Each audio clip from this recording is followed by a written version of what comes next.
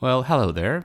For those of you that don't know, my name is John Danaher, and I am the author of the blog Philosophical Disquisitions and the host of a podcast of the same name. What you're about to listen to is a little bit of a tangent or an offshoot from my normal podcast, which primarily deals with the ethics of technology and the philosophy of technology. It's the first in a series of conversations on the ethics of academia, which will investigate some of the ethical dilemmas and choices that face the typical academic in their working life. This is a topic that I've actually been interested in for some time. I've written a number of posts on the blog about it, and I was curious, or I did attempt rather, to publish a book on the topic a few years ago, although I couldn't find an interested publisher in the end. So I decided to produce this podcast instead. So it's going to be me interviewing some of my academic colleagues, some of them friends, some of them people that I don't know, about the ethical dimension of their work. Most of the conversation is going to follow the same structure. I'm going to be asking questions about the ethics of research, the ethics of teaching, and the ethics of management or administration. Some of the conversations are going to focus on one of those topics more than the others. I think the content will be of interest to anyone who's interested in the ethics of working life, but will of course be particularly of interest to my fellow academics, people who are employed in or interested in becoming employed in higher education. So the first episode, which you're about to listen to, is going to be a conversation with my friend Sven Nyholm. He's appeared several times on my other podcast, so I thought he'd be a good person to get back as the first guest on this new endeavor.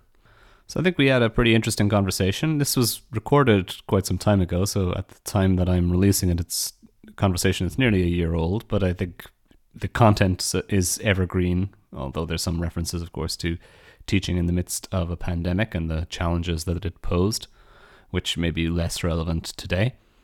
Now, I won't say much more by way of introduction, just a couple of housekeeping notes before we begin. This podcast is going to be released in two separate venues. One is as part of my normal podcast feed, and for those of you who are listening on that feed, if you're worried, I am still going to release episodes that deal with the usual topics of the ethics of technology, and I'm also going to release it as a separate podcast on its own with its own feed as the ethics of academia for those of you who are just interested in these episodes.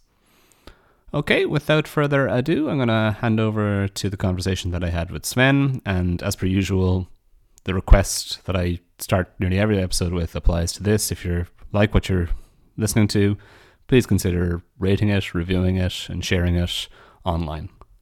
So thanks very much, and I'm going to hand over now to the conversation that I had with Sven. There's no formal introduction to this, so let me just say by way of introducing Sven, he is a philosopher, an ethicist, who works in the University of Utrecht in the Netherlands, but as you'll hear in the course of this conversation, he's worked in a number of jurisdictions over the years. Started out working in moral philosophy and the philosophy of Kant in particular, but now focuses predominantly on the ethics of technology, which is how I came to encounter him. And he's a very interesting and thoughtful guy and has a lot of, I think, relevant and interesting things to say about the ethics of academia. Okay, so one question we might have about academics when it comes to their research is, what kind of duties do they have when it comes to the content or direction of their research? Do you think that academics have a duty to pursue socially useful research, or can they simply, pick whatever topic they happen to like? Yeah, so that's a good question. So when I was thinking about this, it seems to me that we should make a distinction here between academics as a group or as a community on the one hand, and individual academics on the other.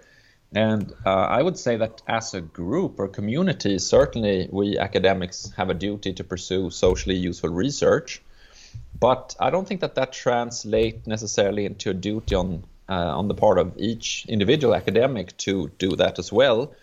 And I think that partly has to do with what I think is the need for sort of a division of labor among academics. So some people are going to be, on the one hand, just more interested in or better at socially useful research, or let's say directly or immediately socially useful research, whereas others are going to be less interested in that and perhaps better at research that's more purely theoretical, or where the social usefulness is not sort of obvious. And so it seems to me that, however, that people tend to benefit by reading a lot of different kinds of research and engaging with colleagues who work on different topics. And so I think that if everyone tried to be socially useful in the research, probably the outcomes would be less good than if some people work on that sort of research, whereas others maybe work on the more theoretical research and so less obviously immediately socially useful research. So that, I think, creates a better division of labor.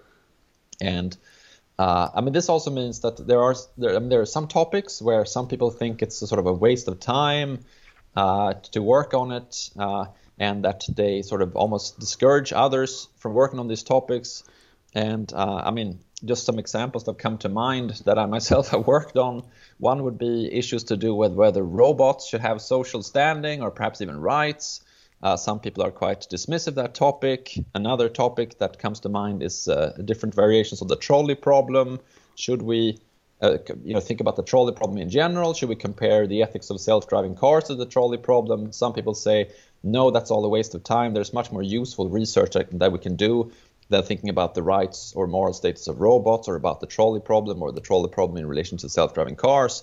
But it seems to me that there's so many of us in academia that not everyone has to work on these things. And if some people do work on them, some good findings may come out. I mean, well, when it comes to the trolley problem and self-driving cars, probably it's more socially useful than some people think. But in general, then, my take on this whole issue is that we should have a division of labor. People should work on different things, and people will benefit from others working on other topics nearby or maybe far away from their own topics, so that we can all kind of learn. And in general, when we think about the duties of academics, we shouldn't think only on the individual level, but also on the kind of the group level at the same time. Yeah, I mean, I think that's a useful distinction, and it makes sense to say that at an institutional level, we might hope or have the aim of it being socially useful in some sense, but it's not necessarily useful for individuals to think about or conceive of their research in those terms. And actually, in some cases, it might even be counterproductive if you're constantly fixated on the social utility of what you're doing. That might actually prevent you or block you from achieving some kind of great insight or advance in knowledge that could turn out to be socially useful. I mean, I was going to kind of maybe ask this question later, but it's related to this. But, do you think of your own research in any of these terms? Like, do you ever say, I'm picking this topic because I think it's socially useful? Or do you just, pursue what seems to interest you at a particular moment in time?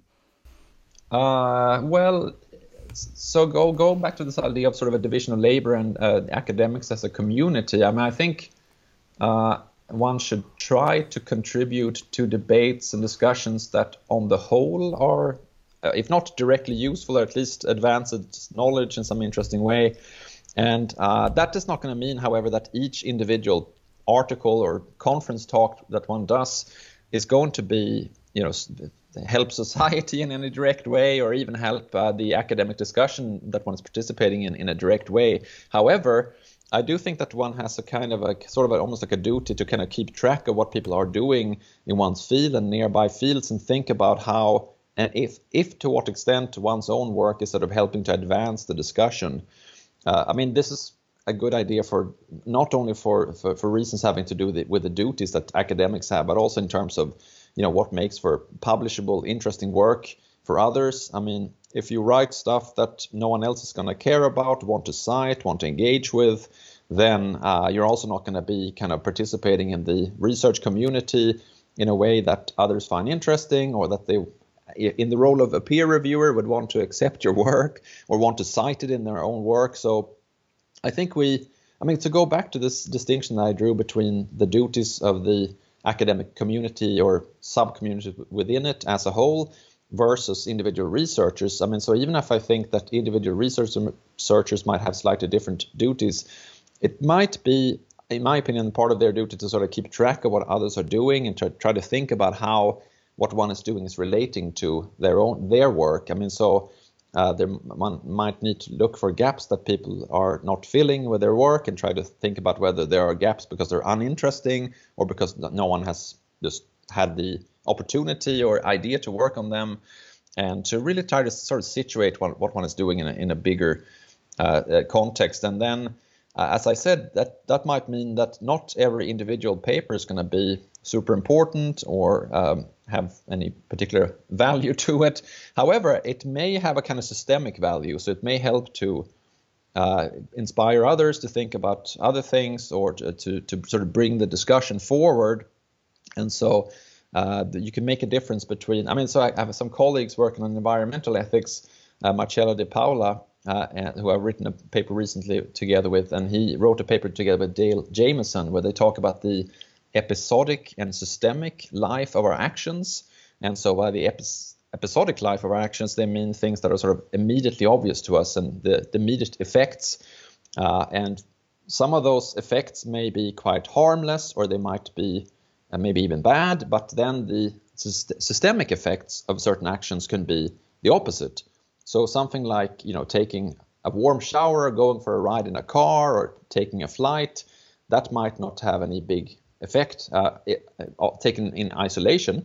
However, if that's part of a system where people are taking lots of warm showers all the time, driving all the time, taking flights all the time, the effects might be quite big. That's a case where the systemic effects might be negative, but there could also be things where the systemic effects are positive.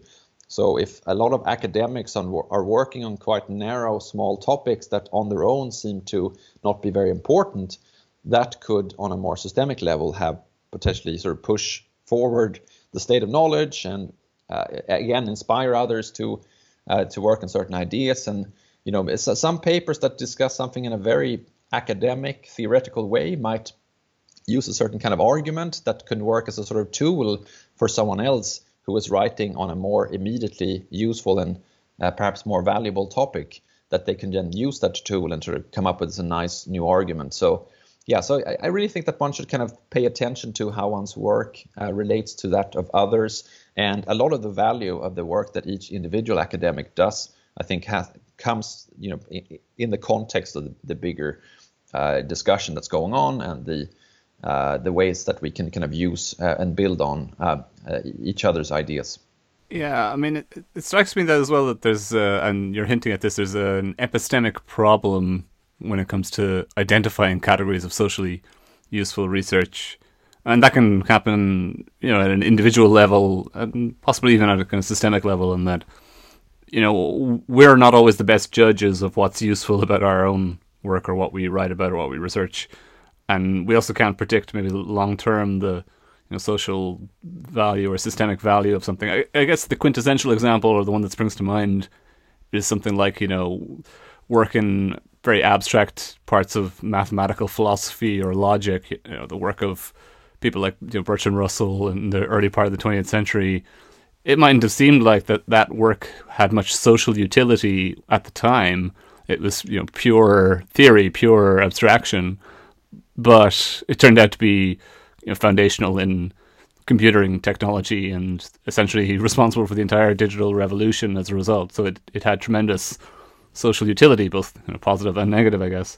But it was hard to know that when you're engaging in that research. Yeah, absolutely. And I think we should think in terms of social utility on the one hand, but also, I think there's a value in knowledge as such and understanding. And so there may be some academic research that doesn't in the end translate into something with a clear social utility, but that doesn't necessarily mean that it lacks value. It could be that it's insight into difficult problems, and knowledge can also be seen as having a certain value on its own. And there's a long history in philosophy talking about the value of self-understanding. And there's some interesting work by Thomas Herka about the value of knowledge, and he sort of makes distinctions among different kinds of knowledge.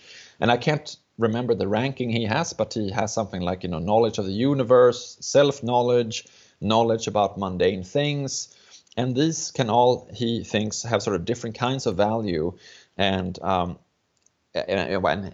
I said, he has some sort of ranking, but I can't quite remember how he ranks them. But I would imagine that it makes a lot of sense to me, at least, to think of academic and other research in the same way, that some of it is valuable because it promotes social goods.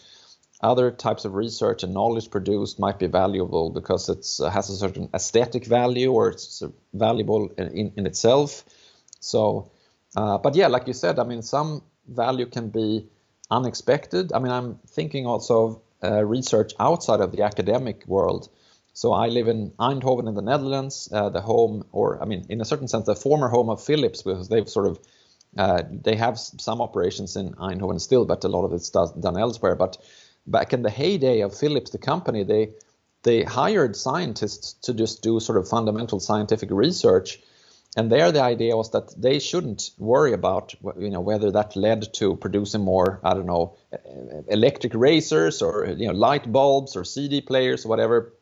But just it could lead to something, or it would just be interesting and they would publish some papers and participate in sort of the academic world. And so that was kind of an interesting model where they had, I think they had 3 different levels of research. They had the very abstract foundational. They had some sort of middle level that was trying to kind of bridge the more foundational research they were doing to the very practical, and then the very practical research then that just was about, you know, how can we improve the products that we're developing as a company. So that was a kind of interesting example of this outside of academia. Of course, they are working together with the local university there to some extent, but and also getting a lot of their people from that university. But it was outside of academia, and nevertheless, they had this idea that foundational research could be worth doing, even if it doesn't directly translate into something that you know, would sell them more of their razors or light bulbs or CDs or CD players, etc. Yeah, I guess like Bell Labs in the US is the other famous example of that model. Absolutely. You know, the Industrial Research Lab. I mean, another question is related, and maybe there's a similar answer here when it comes to division of labor. Do you think of academics, or yourself in particular, let's say, of having a duty to share and promote or explain the research that you do to the general public? Or, you know, should you just focus purely on your academic peers when you're writing papers or coming up with ideas?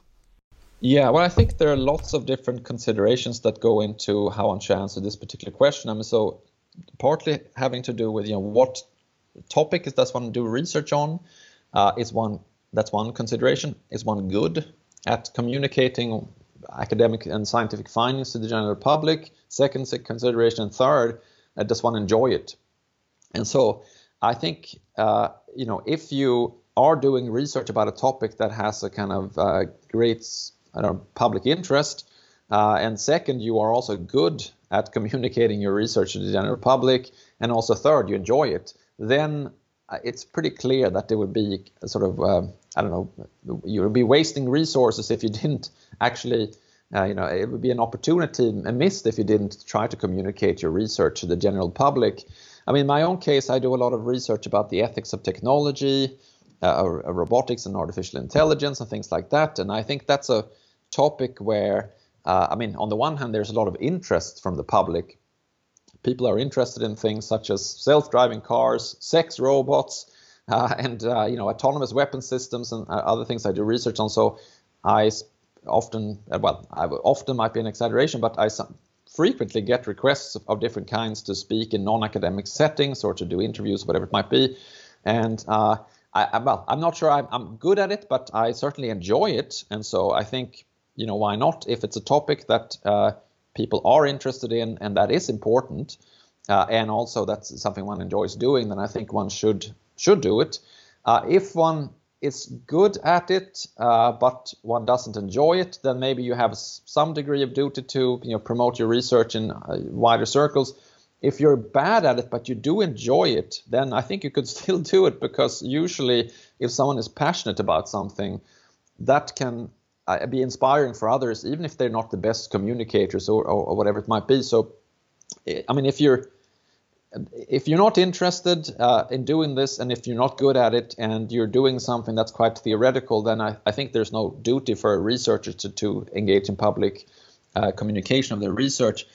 Given, again, the fact that there are others who do it well, and who enjoy doing it. And again, we can go back to this idea about you know, division of labor between the field or the academics as a whole on the one hand, and individual academics on the other. So long as there are others who are doing it and are doing it well, then, you know, not everyone has to do it. Here, though, I think one should pay attention to are people doing enough within one's subfield or field to promote the research, the findings, and communicate those? Are they doing a good enough job? If the answer is no to those kinds of questions, then one might need to step forward and try to do more of it oneself. And also, it's also one of those things where if most people just did a little bit more of it, then that sort of the burden on any individual researcher would be quite light. On the other hand, of course, the more people do it, the more practice they get, the better at it they become. So, but yeah, I would again go back to this whole principle of thinking of it in terms of a division of labor, and thinking in terms of what the duties are of the individual members of the community on the one hand, or the academic community as a whole. And certainly as a whole, we do have a kind of duty, I think, to promote and explain our research to the general public, especially if you do work on things such as the ethics of technology or other things that are of sort of immediate importance to people outside of academia itself. What do you think about your own research? I mean, do you think of it as having a particular moral or social value? And if so, what is it? Like, I mean, do you have any sense of what the chief contribution of your own work is? Or do you just not think about that at all? Well, I mean, I do think about it. And like I said before, I think each individual paper is not going to be necessarily valuable. And some of them are more experimental. So I've written about things such as, can humans and robots love each other? Can they be friends? Maybe there are enough people out there. And actually, this is one of the topics that people sometimes want to interview me about. And the Dutch in particular seem to be quite interested in this. I've done a few different interviews with different level Dutch media about this particular topic. So there certainly seems to be something that fascinates people. And another topic I mentioned before is the topic of sex robots. That seems to be something that people in the media, at the very least, are very interested in. So, you sometimes get requests to talk about that. I don't know that. Some of that research, I think, is important. There are very important sort of feminist objections to sex robots, or certain kinds of sex robots, or certain ways of interacting with them. And I think it's important to have people think about that and do so in a kind of careful and analytical way, as opposed to just having like quick reactions. And there are tabloid media will frequently contact academics who work on this topic, myself included, and I think you as well in the past, to ask them for interviews. And on some occasions I've said, no, I think this is not the right forum for this kind of topic, because it is a little bit more complex than maybe tabloid media would be able to kind of present it to their readership. But going back to the question, if the kind of research I'm doing has value, I think that the general topic, ethics more generally, I do a little bit of more general ethical research, in moral philosophy, and then a lot of my research is in applied ethics, and as I said before, in sort of the ethics of robotics and artificial intelligence. I think those are interesting and important topics in themselves, not only from the point of view of sort of just advancing knowledge and self-understanding and insight, but also because there are very big risks and also possible benefits involved. And so, some people who do ethics of technology, they think about which things should be forbidden and which things should be banned, which things should be permitted or allowed. I'm more interested in how we can think about how to steer these developments in the right directions, and what kind of values should ideally be promoted. To try to steer a middle path between strong techno-optimism on the one hand and sort of strong techno-pessimism on the other.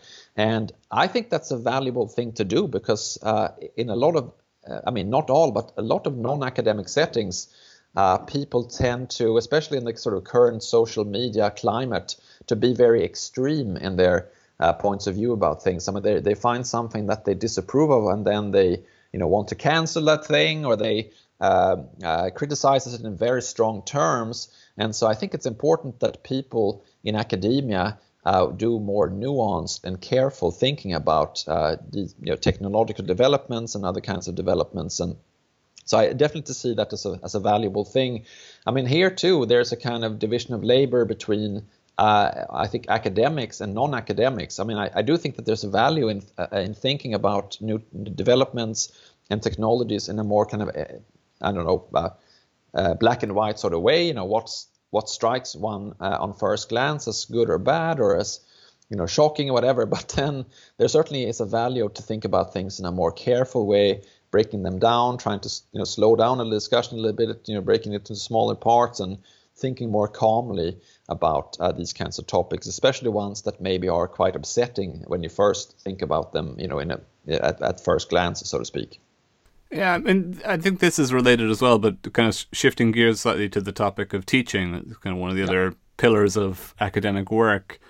Maybe you could just talk a little bit about your own kind of teaching context, what it is you teach and who do you teach, and then we can ask a question about the kind of moral value of it. But yeah, like what subjects do you teach and what kinds of students do you teach? Yeah, so I've taught at a few different universities by now, and I've taught many different kinds of students in different study programs that they're doing. So I have a lot of experience of different sort of students. So I mean, at the moment, I primarily teach philosophy students, people who are doing sort of either minor or major as in their BA program, or who do either a MA in applied ethics or in just what in the Netherlands is called a research master in philosophy. And of course, I also supervise a lot of PhD students. But in the past, I mean, I worked at a technical university. And so I already mentioned I live in Eindhoven, where there's a technical university, where I worked for 5 years, almost 5 years. And then there I taught a lot of engineering students of different kinds, and also architecture students and all sorts of students who are not studying philosophy. I mean, I've also have experience with teaching people who are studying to become teachers.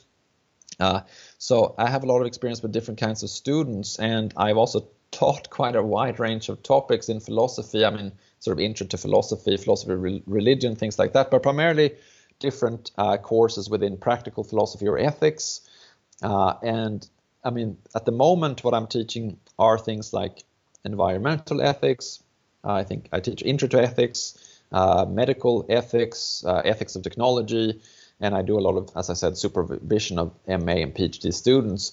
And I mean, I think it's a good thing. I mean, and it's a healthy thing for teachers at the university to get experience with different kinds of students, because if you only teach philosophy students all the time, people who are specifically going to the university to study philosophy, I mean, they differ quite a bit in their style of what they're interested in, how they like material to be presented to them, and also what they will do with what they learn. I mean, as I said before, I definitely think that there's a value in just studying philosophy for its own sake, and treating it as an end in itself. It doesn't have to be means to other things.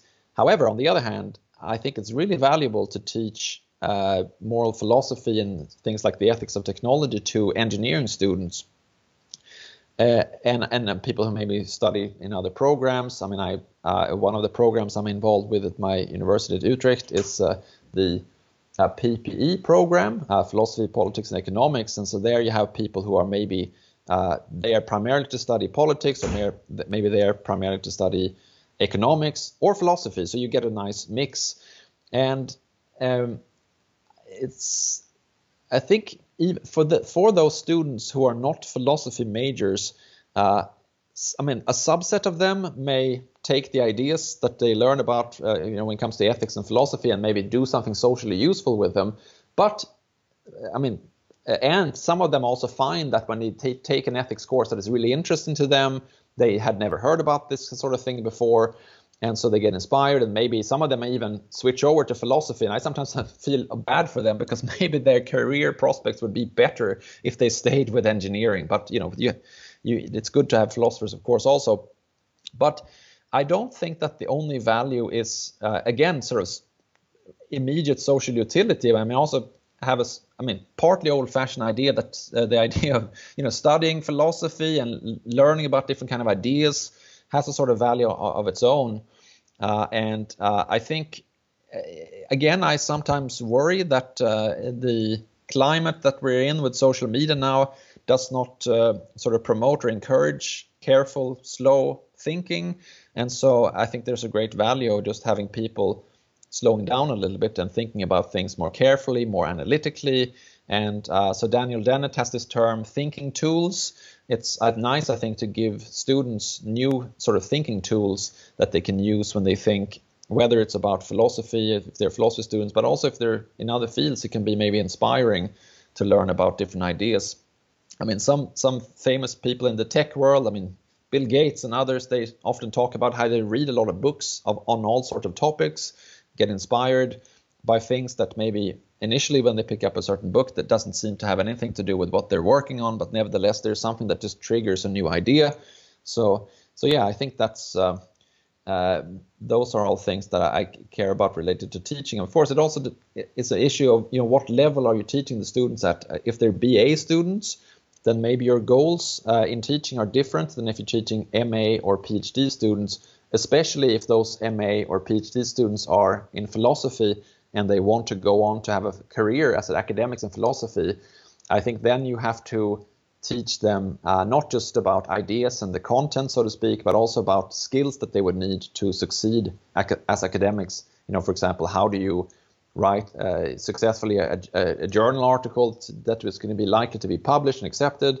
How do you do a conference presentation that people will, you know, find interesting and take something away from? How do you write grant proposals, etc.? So those kinds of things might be totally uninteresting to BA students. There might be a subset of the BA students who want to go on to be MA and PhD students. For them, it might be interesting. But I think one really has to think in terms of what type of student and what level are they at, and what do they want to go on to do after they're done with their studies. Yeah, so I mean, that's interesting that there's a lot of complexity there, because you're talking about different cohorts of students with different interests and backgrounds, different levels of experience, and so there's kind of many different aims to teaching, and you kind of tie it to the context and the student and the program as to, you know, exactly what it is you're trying to achieve, or what you think the chief purpose is of what you're doing. But it seems like you're kind of pitching at multiple levels, both in terms of the instrumental value of the skills or thinking tools that you're providing people with, but also then the kind of intrinsic value of the knowledge or the fascination with the subject matter itself. Yeah, absolutely. I mean, I've also had opportunity to think about some of these things because I'm on the curriculum committee for the research master program at my university. I've been during the last couple of months, I've been filling in as the director of the applied ethics master program, and also at the national level in the Netherlands, I'm on the board of as what's called the Dutch Research School in Philosophy, and so, you know, in this context, you know, one has to sometimes zoom out a little bit and think about the aims of philosophy education and on different levels and what the goals are. And I think you quickly see that, you know, you can't think along the same lines on all levels, and also because I mean, again, even within the class of PhD students, I mean, a lot of them do want to go on to be academics. But I mean, I recently just worked with a PhD student who had no interest in that, but she nevertheless wanted to do a PhD. I mean, that wasn't in philosophy; that's in STS, Science and Technology Studies. And then, you know, you might need to try to tailor your advice that you give a little bit to someone like that who doesn't. I mean, then maybe learning how to write journal articles and publish and you know, do conference presentations for academics is maybe less relevant than for someone who really sort of has a burning desire, so to speak, to become a professional academic themselves. Yeah, I don't know if you have an opinion on this, but I've recently written a bit about it, and I'm somewhat skeptical as to whether at least my own teaching achieves the aims that I kind of set out for it. I mean, in the sense that I teach very large numbers of students, just to be clear here. So I typically lecture to classes of, you know, 150 plus students. I don't do much small group teaching or seminar based teaching. So that might have an impact on my attitude towards this. But, you know, I look at a lot of the evidence on kind of memory and retention and whether different teaching styles achieve certain ends, and I see a lot of grounds to be skeptical. Like, it's never obvious to me that my teaching makes any kind of critical difference to somebody's life, or to, you know, whether they develop a relevant skill or retain a bit of knowledge or information. Maybe that shouldn't be the standard that I set for myself, but Yeah, I don't know if you have any thoughts about that as to whether teaching is successful in achieving these kinds of ends that you've identified. Yeah, well, I mean, as you say, I mean, the larger the group of students you have in a certain class, I mean, the bigger the number of people who maybe doesn't go away with, or with all the skills that you would want to have them leave them with, so to speak, and some of them are not going to find it interesting, and so on and so forth. But I do think that I mean, here too, you can think about. Again, this has to do a little bit with my having been on curriculum committees and these different bodies that think about teaching. I mean, so maybe one teacher has a certain style and that appeals to some students, not others. Then other teachers have a slightly different style that's going to appeal to other students. I think it's important that the teachers have some degree of freedom and to try to develop their own style, and not everyone should do the same. And then I've been involved in some experiments with all teachers are supposed to try a new style of teaching, where some of them just don't have the skill set that is required to kind of succeed, and it's just not interesting for the students, frustrating for the teachers. But if some people are more experimental, try new things, and others maybe do some more old school teaching, then I think that's nice for the students to kind of be exposed to different teaching styles and methods. I mean, as you were talking there, you were talking about whether the students in your class are going to find it interesting or appealing what you're teaching them, and there are big numbers. And it seems to me that, I mean, I do think that students have a kind of almost like an obligation to try to pay attention and to not be on their cell phones, or at least not throughout the whole lecture, whole class, and to try to make an effort to read the material. But on the part of the teacher, that then I think translates into a corresponding duty to try to make their teaching interesting and to try to bring a little bit of variation into the teaching. And so that, again, that's some students may prefer that having the one format and just have every session be exactly the same.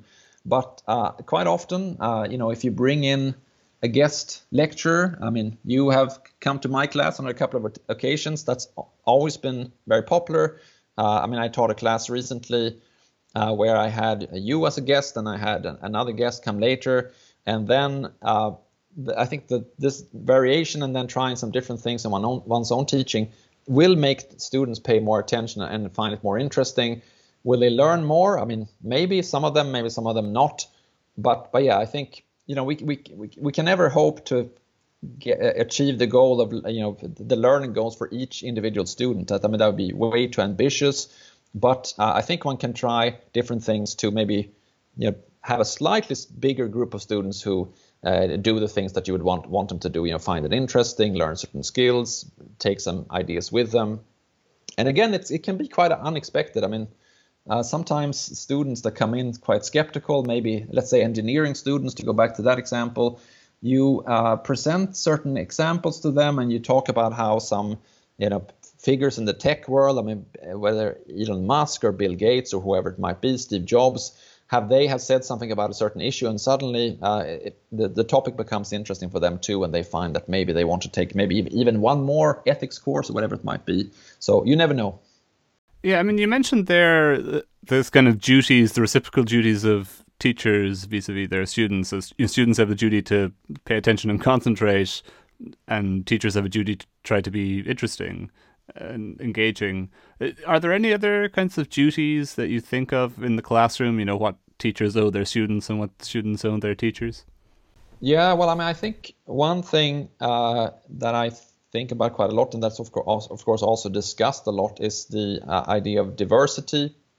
And so I think we should try to expose our students to a wide range of authors and ideas and viewpoints.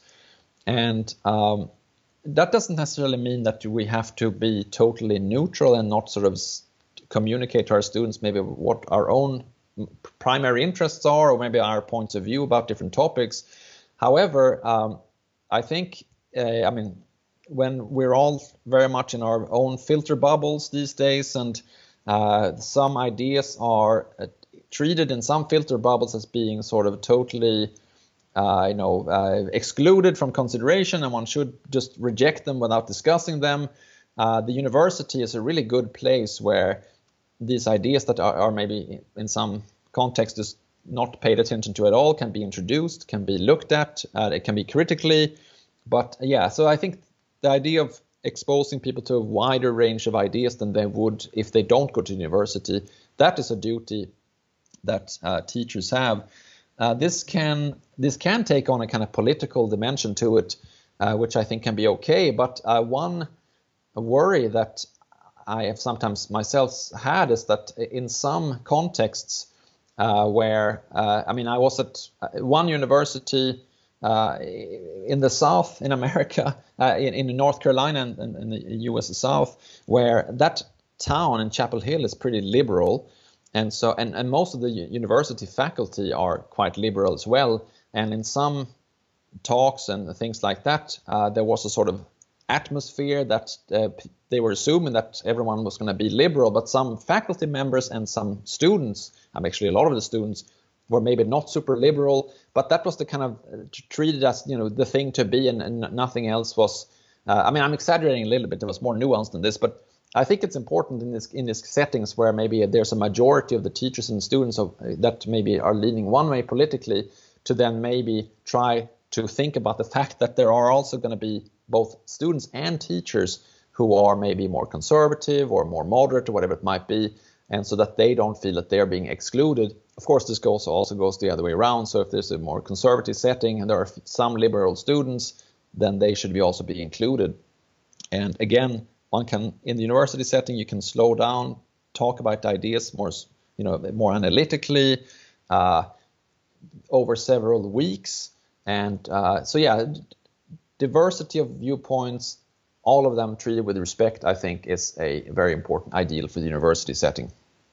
I don't know if you ever teach your own material, your own stuff, but if you do you share your own opinions, or if you think that you might be biased or lean in a particular direction on a topic, do you say, look, this is what I think about it, or do you try to be very strictly neutral in the way in which you present ideas? I do use some of my own writings in teaching, because I always try to write my research in a way so that it could be used in teaching. And sometimes when I'm putting a class together, I just throw in an article or two of my own. But like I said before, I don't think that there's anything bad with sort of taking a stand. But at the same time, then you have to kind of work extra hard to highlight the merits of alternative viewpoints. And some people have this idea that you should never assign your own work or never discuss it. But it seems to me that, first of all, you tend to know it quite well, and also hopefully your own work will also engage with other work, and then you can assign some of the other work that you maybe are talking about in your own papers or whatever it might be. And then maybe some of the authors, you can invite them to come to your class, and a lot of students, I think, usually find this interesting. I've sometimes taught classes where I've not at all hinted at my own points of view about things, and I've not designed any of my own material. And then sometimes towards the end of the class, they say, what do you think about this? We want to know.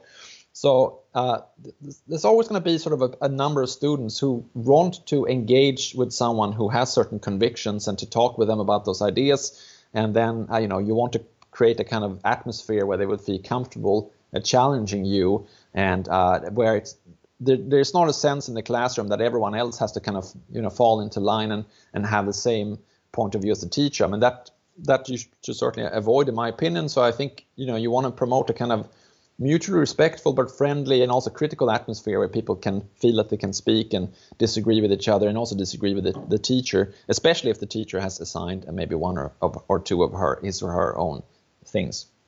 Yeah, I agree that the idea that you shouldn't always shy away from teaching your own stuff, and you should try and foster this kind of open and respectful dialogue, slowing things down. I think sometimes it's harder or easier said than done.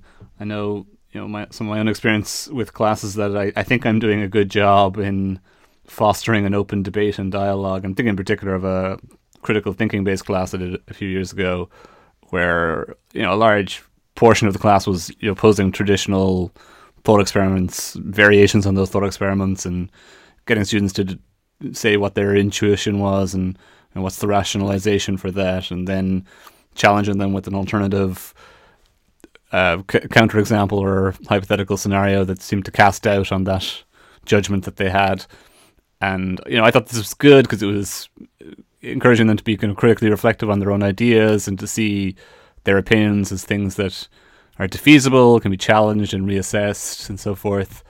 But it turned out, like, when I got feedback from students, that a lot of them found the class very intimidating, and they felt that they were constantly being challenged and disoriented in a way that they found uncomfortable. Now, I think some people might argue that was a good thing about the teaching, that teaching should in some sense be uncomfortable at least in a cognitive, critical thinking way, not uncomfortable in maybe an emotional or way. But it's a fine line, I think, between those two things sometimes.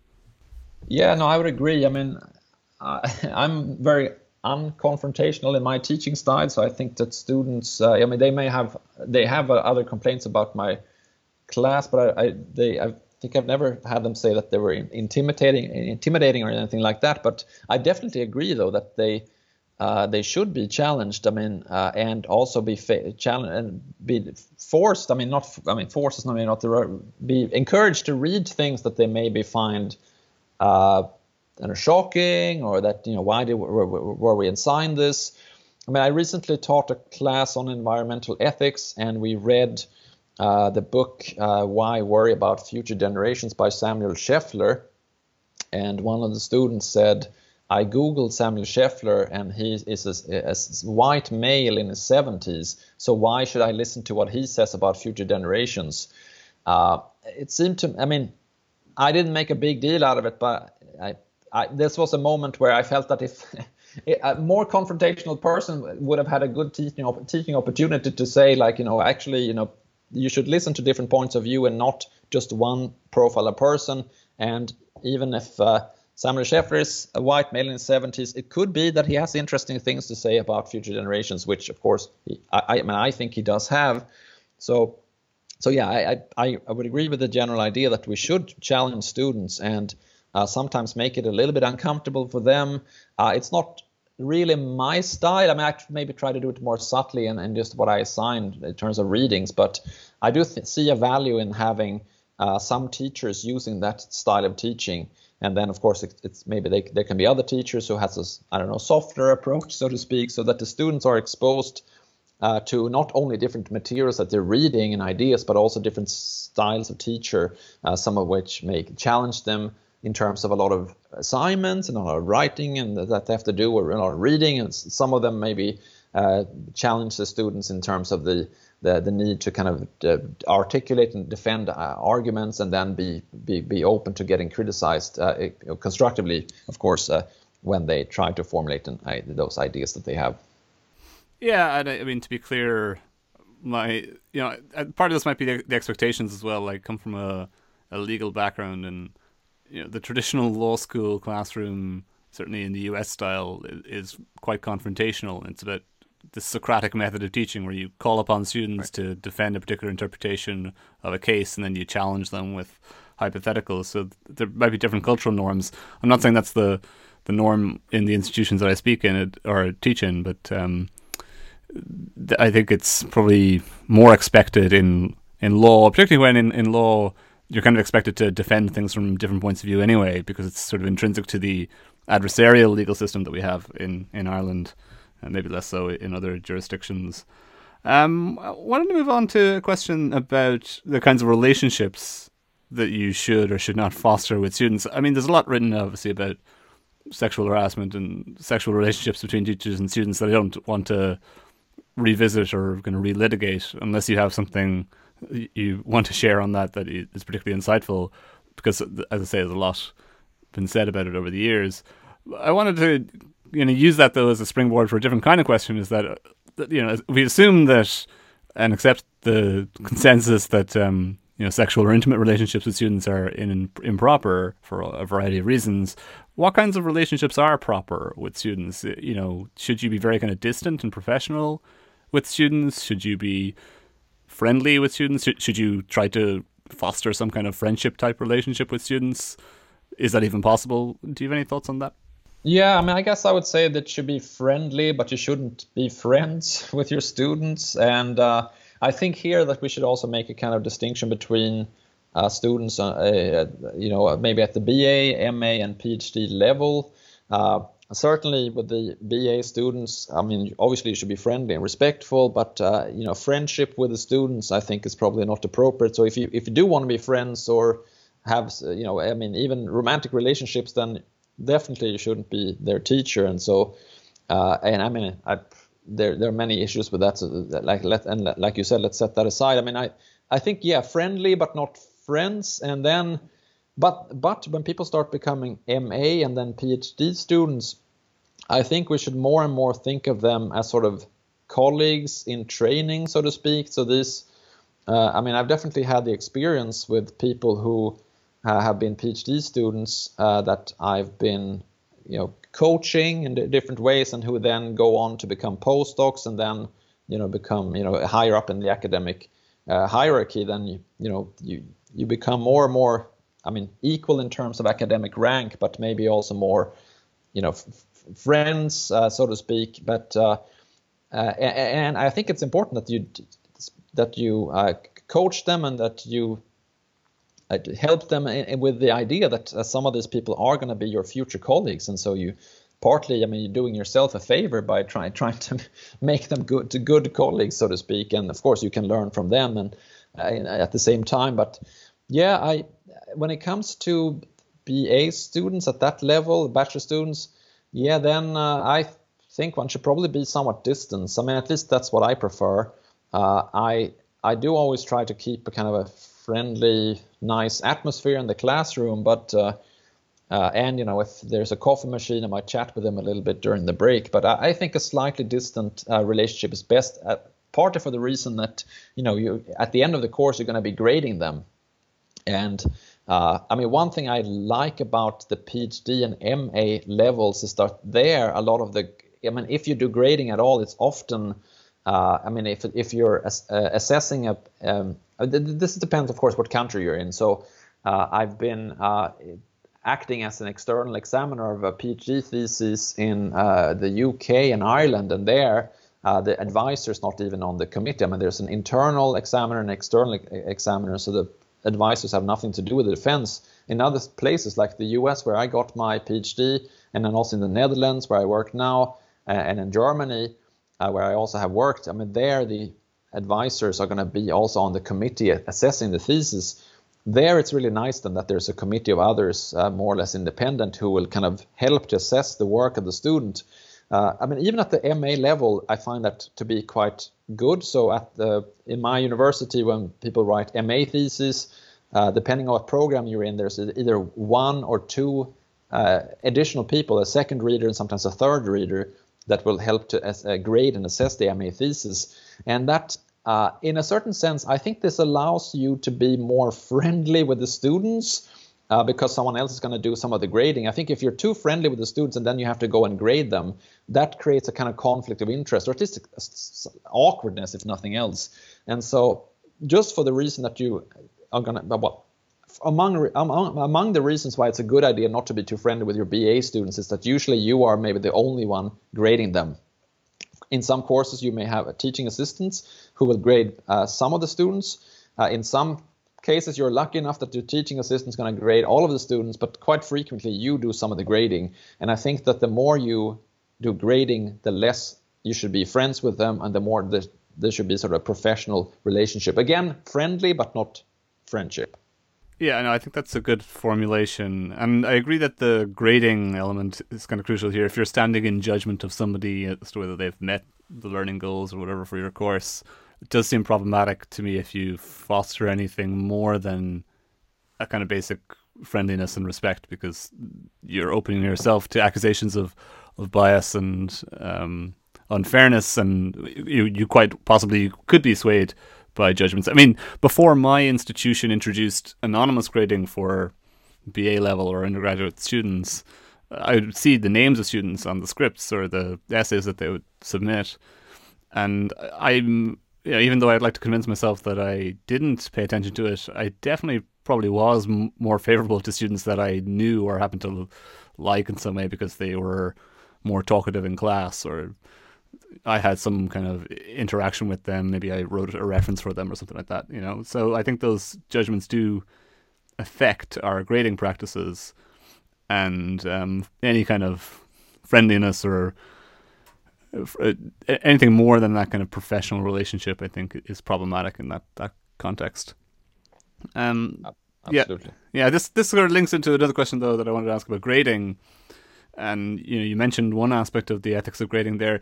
Do you ever worry about the ethics of grading and assessment? I'm thinking in particular here, in my own case, I worry sometimes about seemingly arbitrary distinctions that I draw between students. It depends a bit on your grading metric or system, but we use a percentage-based grading system where I work, and the difference between a student who gets like a 64 or a 62, I'm not sure there is a huge difference between them, and I'm not sure if I can defend it.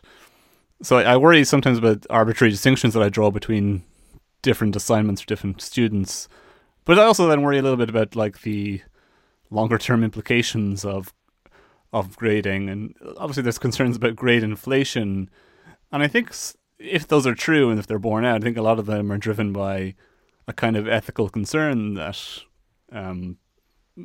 professors or teachers have for their students. Like one thing I'm thinking of here is that, so I teach in a law school. A lot of law firms won't even look at a student if they don't get what's called like a 2-1 grade average in Ireland or the UK. So sort of a grade average that's in the 60s. And so there's a huge pressure on students to get that 2-1, and they kind of feel their degree has been a waste of time, or that they're failures if they don't get it because they won't have the same employment opportunities. And I think that also puts pressure on us as teachers to try and be very favorable or generous to them to make sure that they get that grade. Do you ever think about these kinds of ethical quandaries when you're grading things? Yeah, definitely. Partly because one of the minor undergraduate or BA degrees that we have at my university is a kind of preparatory program for people who want to get into one of the MA programs that we have. And we have a kind of a rule that unless you get a certain average grade, you can't go on to the MA. And so, sometimes you only have students who are really motivated and maybe are have lots of good qualities, but somehow they just don't perform well at the test or when they write their papers.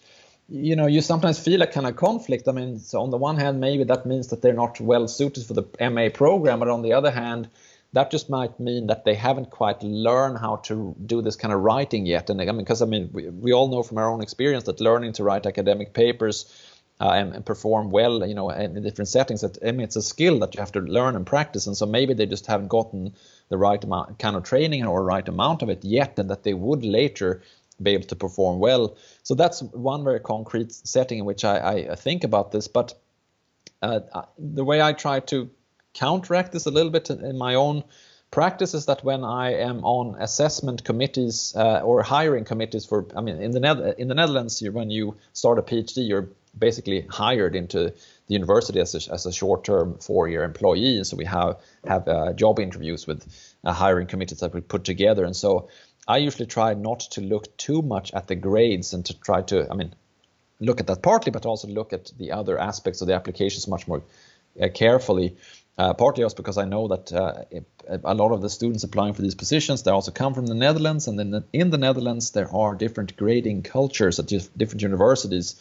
So if you get a certain grade at one university, you might have gotten a different one at a different one. And so I think if I remember correctly, I think at Cambridge in the UK, the grading culture is quite strict.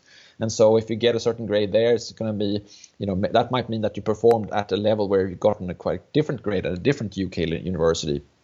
So there, I certainly try to not look too much at the grades. And I know, there's a similar thing in America where if you do a PhD there, as I did, you, for a lot of universities, have to take something called the GRE, which is a sort of test in general. It's almost like an IQ test that you do if you want to go to grad school. And I know that some people assessing candidates even though it's a formal requirement that they have to look at GRE scores, they take that with a grain of salt, because they know that some students will have done a lot of prepping and taken courses in how to sort of perform well in the GRE, and others haven't, because they maybe didn't have time, or they couldn't afford it, or they didn't know that that would be a good idea, etc. So some people then maybe look at the GRE score, but don't only look at that and don't take it too seriously. Whereas there are some other grad programs where things are a little bit like in this law setting that you mentioned, where unless you have a certain GRE score, you're just ruled out automatically. That, of course, can be convenient for people on higher admissions committees, because that can be a way of sorting out some candidates and having a smaller pool of applicants to look at. But that, I think, can be a moral problem, because there might be people who, for whatever reason, just didn't do well on that part, but who maybe would flourish in the program and do much better than some of the people that maybe did have very high scores on the GRE or had high grades or whatever. So yeah, I definitely worry about it, both in the role of grader, but also in the role of being someone who would admit people into programs or to hire them as PhD students.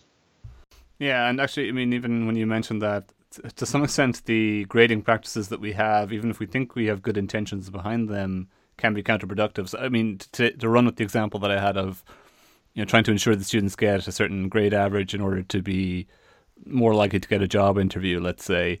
The problem with doing that is, and I noticed it this year actually in our results, is that something like 60 or 70% of our students got grades within that kind of 60 to 69 band, which is a huge representation of our class. And there's many reasons why that might have happened. It's not just because of grading practices. It might also be the quality of the students, different assessment methods that we had to apply due to online teaching. But one consequence of that for a hiring committee is that they have to use some other criteria or criterion to discriminate between candidates. And I notice like a lot of, again, legal employers are using different kinds of aptitude tests now as a way of kind of discriminating. So it's not just your results in university, they're now getting you to take another kind of test to see if you have the aptitude for the job. So these things often have perverse consequences that we don't fully appreciate. If I could move on then just to kind of the last couple of questions. So we've talked about research and teaching. The other thing about being an academic is that, you work usually within an institution, often quite a large institution, that has certain kinds of management practices, work practices, and you often contribute to the administration and management of that institution as well in various ways. I mean, a general question here is like, what do you think about the employment conditions of academics? Do you think it is a very desirable form of employment, very meaningful form of employment? Or do you think there are ways in which modern academia is unjust or exploitative? Well, I personally have worked in 4 different countries: Sweden, United States, Germany, and the Netherlands. And the systems are very different in all of those. And even within the countries, there might be, especially in America, for example, all sorts of different types of academic jobs. The same applies to the Netherlands and the other places I mentioned. And so we shouldn't generalize, and so we have to be quite specific. So if we might look at a context of, you're in Ireland, I'm sure the system is somewhat similar to the UK system, but there might be subtle differences. And so whether it's a good job for the person who has it, it's going to depend a lot on what country you're in, at what position, at what career stage. And another complication is that some of us may be super interested in, let's say, research, and maybe also like teaching, and then maybe or like university politics and want to kind of take on leadership positions. But others are going to be much more interested in perhaps only teaching, perhaps only research, or perhaps only kind of, climbing up the managerial or type of hierarchy at the university. And so I think university should be a setting where you have different kinds of career paths on offer, so to speak, so that if someone maybe is a very skilled teacher and really excels as teaching, as some people do, and they love it, and they develop new teaching ideas and new skills, and they experiment with things, and maybe they do research, but maybe a little bit less of it, then that should be one way of succeeding at the university just as maybe being a really good researcher, being okay, maybe a teacher, maybe there's room for improvement or whatever. But that should be another way of doing things. And so I think we should try to tailor things a little bit to people's strengths and skills. And also, like I said, not everyone. We often tend to assume as academics that everyone loves research. I mean, I certainly do myself and do a lot of it, but not everyone is like that. And so there's nothing wrong with not being interested in research and writing primarily, but instead wanting to do other things at the university. So that I think is something that we need to think about when we think about, on what basis should people get permanent contract? On what basis should they be promoted? Should there be different kinds of tracks? I've worked at different universities, some of which have had very clear criteria. If you kind of tick these boxes, then you get a permanent contract or you get promoted. Other universities work with more vague criteria. That can leave more room for sort of more individualized assessments of researchers, but it can also make it unclear and vague, like who gets a permanent contract or who gets promoted. And so I think this is a really tough topic. I mean, I see strengths and weaknesses of both those options because, as I said, I really think that we should look at the different people's skills and interests and try to think about, how can we assess them, given what they do and do well versus other people. But on the other hand, then that might mean that the criteria for getting a permanent contract or being promoted or whatever can be unclear and vague and intransparent, and that can give rise to kind of justice issues where it can seem unfair that some people are and some people aren't promoted or whatever. So definitely a difficult question. And I mean, here we should also keep in mind that there are some people who maybe do a postdoc at the university, but they do that because they want to go on to work and maybe in research in other contexts. Again, I mean, there are also people who do PhD projects because they want to work in other contexts. And this is also going to be a difference between different countries. I think, my sense is, I'm not sure that this is true, but my sense is that, for example, in Germany, there might be a little bit more common sort of situation where someone does a PhD, not because they want to be an academic, but because they, want to do something else, whereas maybe in other places, it's going to be a little bit different. So I think it's quite hard to make generalizations about this topic that's going to apply equally to all countries and all paths within those countries even. Yeah, that's fair enough. And I think it is important to think about the different cultures or contexts. I mean, Germany has a famously sort of hierarchical, I guess, employment or career trajectory in academia. Or there's a bottleneck at a certain point in time if you want to get a permanent professorship. That can be quite difficult for people to pass through. Although I guess you would know more about it than I would, considering that you worked there.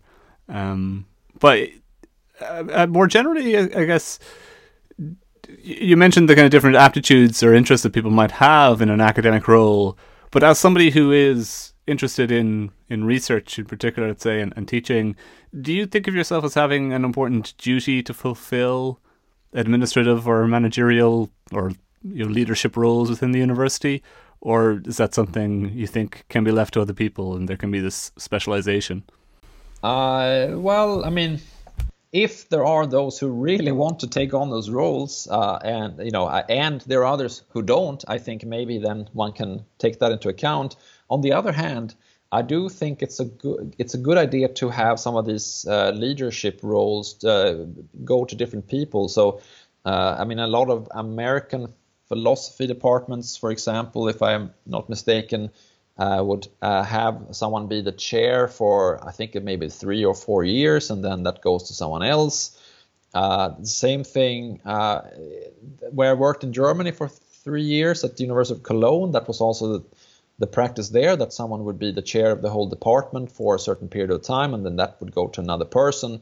That can, I think, also be a good thing, because then you might get different styles, and then not all the powers in one set of hands, and it's kind of it goes to someone else for a while, and so that there can be benefits to that. I